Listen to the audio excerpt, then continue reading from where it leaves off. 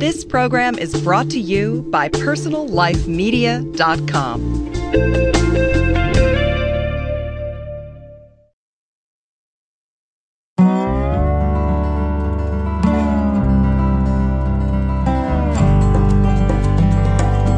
Hi, and welcome to Green Talk, a podcast series from greenlivingideas.com. Green Talk helps listeners in their efforts to lead more eco-friendly lifestyles through interviews with top vendors, authors, and experts from around the world. We discuss the critical issues facing the global environment today, as well as the technologies, products, and practices that you can employ to go greener in every area of your life.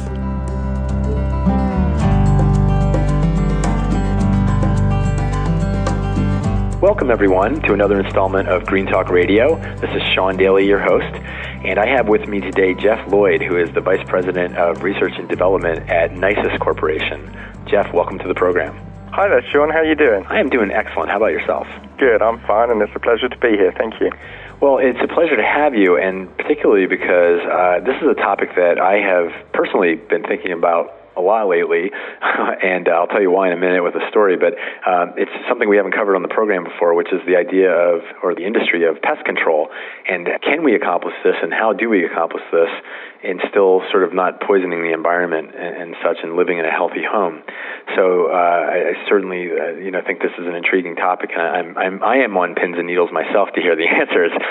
So why don't we just start with what Nisus Corporation exactly does, and then we'll go from there.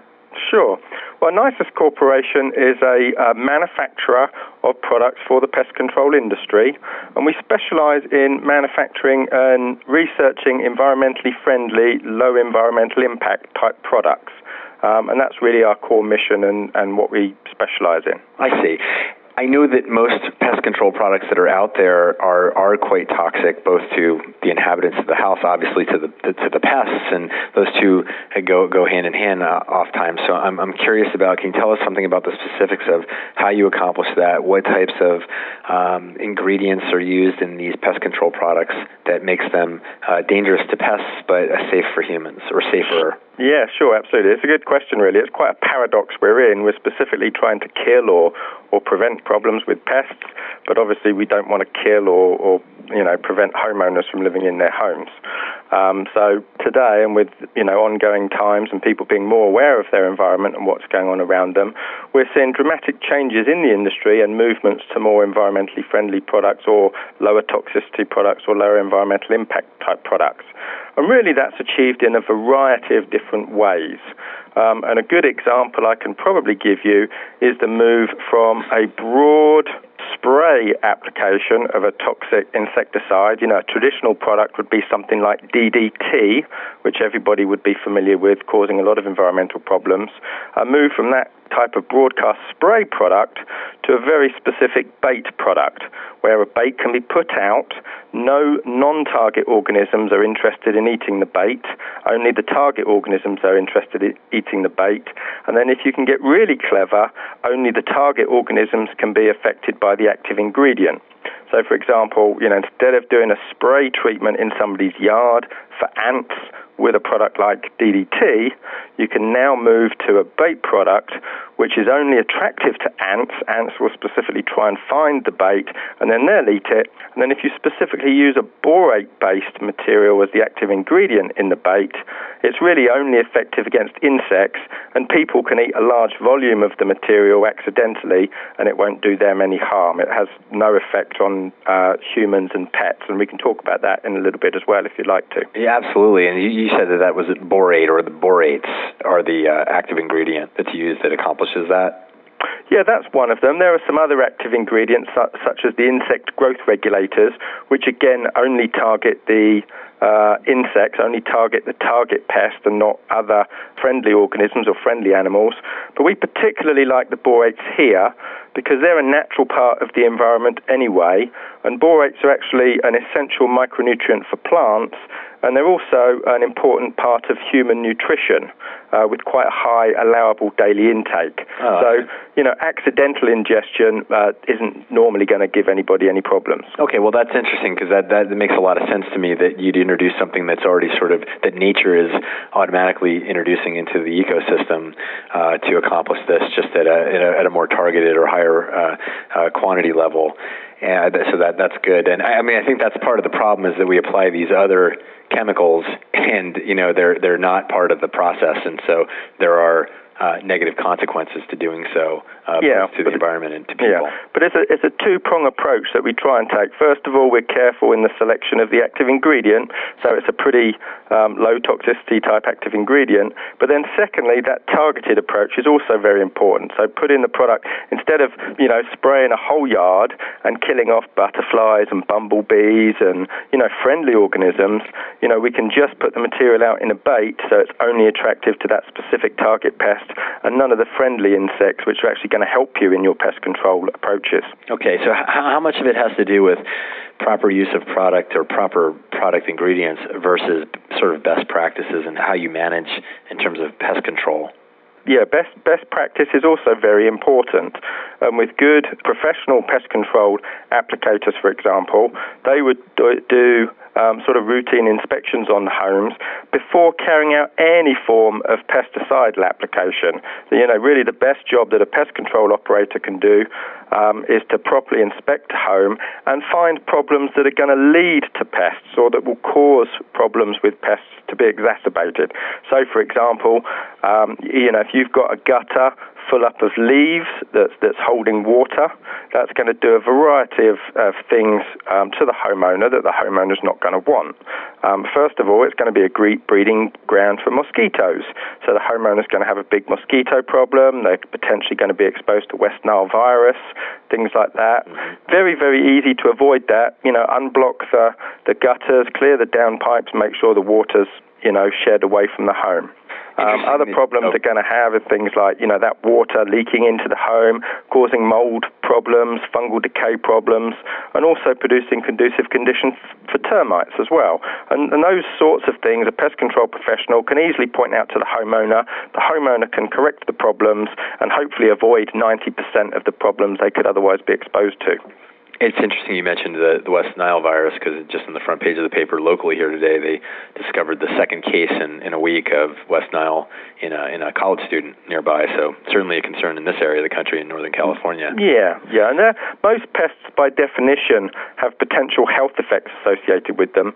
But at the same time, as being concerned about the potential health effects, it's worthwhile keeping things in perspective. So, for example, yes, there are fatalities, unfortunately, associated with West Nile virus, but, the last year or the last few years in the United States, it's typical for 30 to 40,000 people every year to die of influenza, for example. Right. And that's something that's easily taken care of. Just go to the doctors in the winter time and get yourself a shot. Well, yes, depending on whether they identified the correct strains, but that's certainly that's their selling points. Whether or not, I'll leave it to the experts to determine how accurate that is. Sure. Yeah, what I was just trying to do is make the point that there are risks associated with pests. That's why we want to control them, because they do have potential health effects associated with them. But at the same time, whilst we should have concern about pests, we don't necessarily need to be terrified by them all the time. Mm-hmm. So now I'm curious on that topic.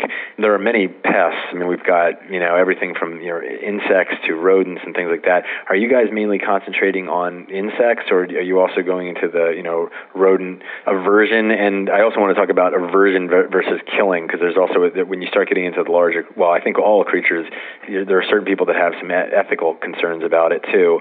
So I'm curious about what's the scope of different pests that you guys control with the products that Nisus delivers? Yeah, certainly. Well, the biggest pests in the United States actually are ants. Carpenter ants, odorous house ants, fire ants, general ants like that are actually the largest pest problem that we have in the United States. They cause the most problems, the most claims, the most call-outs for professional pest control companies. We do try and target ants and other general pests like ants, including health effect pests such as cockroaches. Mm-hmm. So, we manufacture a range of environmentally friendly bait products specifically to target those types of pests, and that's a big segment of our market and of our business. The other segment that we tend to specialize in is the wood-destroying organism section. So we manufacture a lot of products for subterranean termites, drywood termites, wood-destroying beetles, decay fungi, and also mold fungi is a speciality of ours as well. Those two segments really probably make up about 90% of our business. And then we have some other products that are actually not pesticidal products, but are useful in pest control, such as, for example, odor-eliminating products, repellent products that will keep pests away and actually don't kill or poison pests at all, but just try and repel them. But as of right now, we don't manufacture any rodenticide-type materials. We always try and find products that will have a low toxicity and low environmental impact, but that also work. And right now, it's very difficult to come up with good control strategies for rodents that really have no mammalian toxicity, because rodents are actually mammals themselves, and finding things that will kill rodents and not kill people is very difficult. Right. So for right now, we sort of stay away from that area. Okay. Well, that's good to know. Well, we'll stick within the framework of insect pests and then also mold. You mentioned mold care. I'm curious about that. Moldy homes are not healthy homes, and that's something that's come up on this program in reference to green building. And I'm curious to hear about what that product looks like. Is that also a green product, the mold care product? Yeah, we actually sell a product. It's actually called BoraCare with Mold Care, specifically for controlling mold. But what a lot of people don't realize is when you've got a situation that's wet enough to support mold growth, unfortunately it's also wet enough to support the growth of fungal decay, which causes the wood rot and eventual structural failure associated with those organisms. And it also is the ideal conducive conditions for termite attack. So actually, in my business, I actually think a little bit of mold growth is a good thing. It's an indicator organism, and it tells me that there's a moisture problem in a home that we need to fix before we get bigger problems with decay fungi and wood-destroying insects such as termites. I see. And with regard to the BoraCare with Mold Care, the BoraCare product we sell by itself, and we sell that primarily for termite protection, both in new construction and in existing construction, and it's a very green product for a variety of reasons, which I'll touch on in just a second. But that BoraCare product controls all of the wood-destroying organisms, and then the Mold Care product controls the mold organisms, which are slightly different types of fungi to the decay fungi. And we use both products together so that we fix all of the problems associated with the moisture, not just one of the problems. I see. And how does that compare to soil treatments? Okay, yeah, that's a very good question. The traditional approach for preventing subterranean termites in a structure is to poison all of the soil underneath the structure. Now, by definition, that's obviously a direct environmental impact. You've had to deliver, typically on an average house, about 400 gallons of pesticide directly into the soil underneath the house. Wow. So, it's a direct environmental impact. Yeah. Specifically with the BoraCare product, we don't put the product into the soil. We actually treat all of the entry points for termites in the structure. So, for example, the plumbing penetrations that come up through the concrete slab, expansion joints in the concrete slab. We treat all of the structural wood in the home in a 2-foot barrier treatment. And and basically what the way the treatment works is it provides a barrier to the termites. They're not able to tube over the BoraCare treated zone, and then they're also not able to eat the wood, which is basically poisoned to the termites.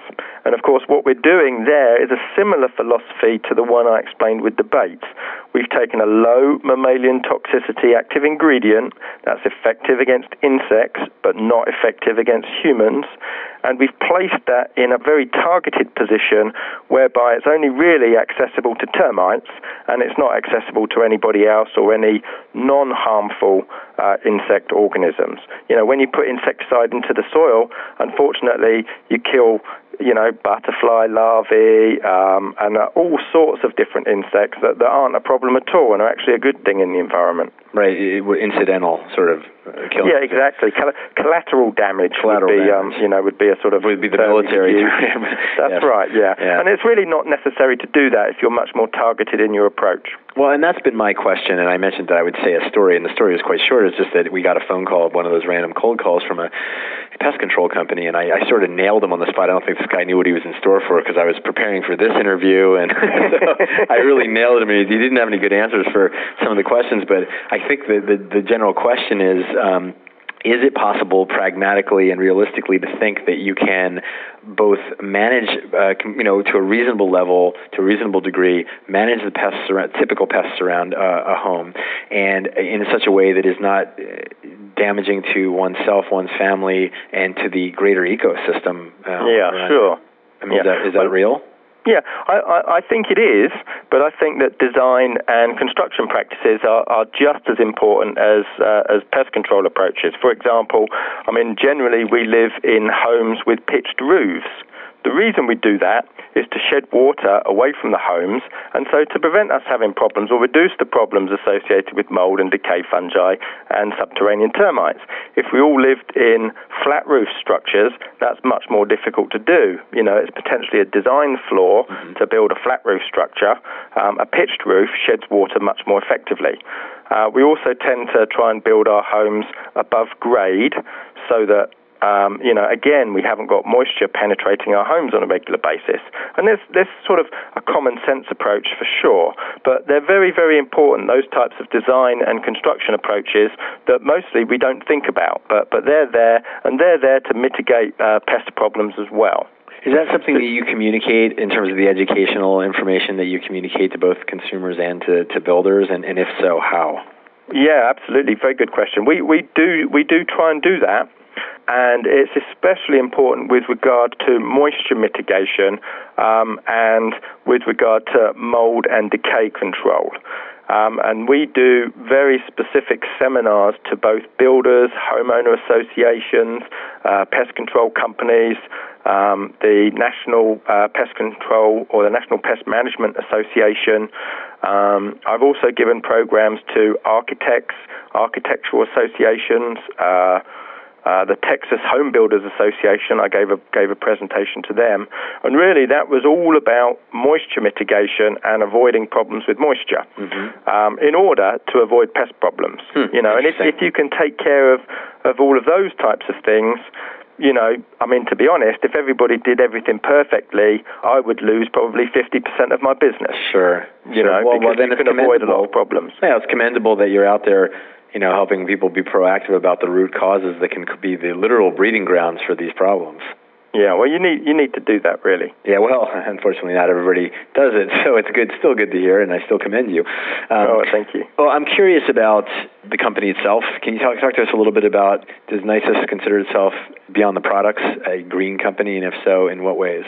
Yeah, good question.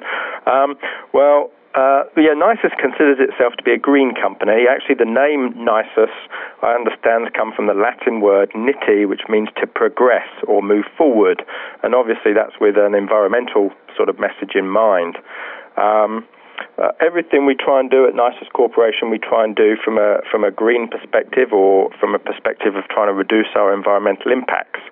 And I'm just trying to think of some examples where we've tried to do that recently. Obviously we have a factory and, we have a building where we work and where we produce our products. So we have environmental impact associated with that. It's difficult to avoid. Right. But we try and mitigate that and we try and reduce our environmental impact. So when we got this facility, we didn't purpose build this facility. We actually we were in a smaller facility than this in a different part of the research park where we're based. And we took over this facility because we needed a larger facility, but we took over an existing facility that was already there. The environmental impact had already been made, and the building was standing empty. So by doing that, we avoided the need to go out and build a brand new structure and create a brand new environmental impact. So that's sort of one example. But then we had to do a lot of things to the building to change it and make it, try and reduce the environmental impact. So, for example, all of the lights in the warehouse and the manufacturing plant, they were all very high energy sort of spotlight type lights. I can't remember the name for the type of lights, but very high electricity utilizing lights, very powerful, very bright, and really not necessary for what we do out there. So we were able to change all of those lights and install fluorescent lighting to meet the same objective and light the warehouse that's safe for workers, etc., but significantly reduce the energy consumption. I think we actually were able to reduce the energy consumption by about 90% for our lighting needs by doing that. Yeah, so that was one example. Yeah. Sorry, I didn't mean to interrupt you. I had a specific question, if you don't mind me asking it, about are there, I don't even know if this is the case, but are there byproducts of your particular manufacturing process that produce any toxic byproducts, and if so, how do you deal with those? Yeah, good question. The easy answer actually is that there are not any byproducts from our manufacturing plant. We buy in all food-grade type materials for the manufacture of our baits and things like that, and we use all of the components that we buy in for that. So, for example, don't go and tell our competitors, but we buy a corncob grit, and then we add to that food-grade vegetable oils and food-grade sugars to make it very attractive to insect pests, especially ants and cockroaches. Mm-hmm. And then we also add the borate component as the active ingredient to that, and so there's no waste product. But that's sort of an easy answer. There's always waste associated with what you do, and so, for example, if you start to look at packaging issues and things like that, we sell our products in packages. What happens to those packages at the end of the day? And that's obviously a waste issue. It's not our immediate waste issue, but it is a waste issue that we've caused. And we think about that, and we try and do what we can to fix those sorts of situations. So we try and supply all of our products in packaging that can be recycled. We also try where we can to produce our products in the largest possible pack size, so that we minimize the amount of packaging we have to use for the shipment of the volume of material. And then on the larger pack sizes as well, we're also able to bring back that packaging and reuse it, or to actually use packaging that's already been used in the first place. So, for example, our 250-gallon totes that we sell some of our products in, we actually buy in ready-used totes. They've already been used, they've already served their purpose, so we're recycling them, and we wash those out and make sure they're properly clean, etc., and then we use those to supply our products to the customer to try and reduce our packaging waste, etc. Sounds like it's following the 3 R's of reduce and reuse and recycle. Absolutely, that's what you've got to try and do. Yep. Yeah, absolutely. And then we have some fun with some other things as well. I'm a little bit of an environmentalist myself. They tease me sometimes, some of my colleagues, for some of the things I try and do in my own home. But can you give us some examples of that? I just installed 55-gallon oil drums to all of my downspouts on my house, and they automatically fill with water whenever it rains. And then when we have a dry spell like we've had in Tennessee recently for the last 3 months, I'm able to water my flower beds and stuff just automatically from the water I've collected from my roof. Really? And you get made fun of in Tennessee for that? That I do a little bit, and then some of my neighbours, my wife and I, we actually hang our washing on a washing line in the backyard to dry our clothes, and some of my neighbours frown on that a little bit as well. Yeah, well, it's funny because it depends on the area of the country, because around here in Northern California, the people that do that stuff very proudly announce it. I mean, I think it's great. It's very, very cool. Yeah. You start feeling a little guilty for not doing it, so it's interesting. Well, we can all do a little bit if we try. But one of the things that I'm talking with our production manager right now of trying to do, we actually moved recently to a much more efficient heating system for the manufacture of one of our products. We have a high temperature reaction vessel, which is super insulated and very, very efficient because of some of the changes we've made recently. But one of the things we're talking about now is actually preheating some of those materials using solar energy. Fortunately, they're liquids, and it's very efficient to use solar power to heat liquids. So we're thinking about trying to use solar power to preheat liquids in order to manufacture some of our products as well, and that'd be really neat if we could do that. Yeah. Great. Well, a wealth of information. I certainly learned a lot today. I hope that our listening audience out there has as well. Jeff Lloyd, who is the Vice President of Research and Development at Nisus Corporation, has been my guest today. Jeff, it was a pleasure having you on the program. Thanks for joining us and sharing the information. No, thank you, Sean. You're most welcome. Thanks as always to everyone listening in today. Remember, for more free on-demand podcasts, articles, videos, and other information related to living a greener lifestyle, visit our website at www.greenlivingideas.com. We'd also love to hear your comments, feedback, and questions. Send us an email at editors@greenlivingideas.com.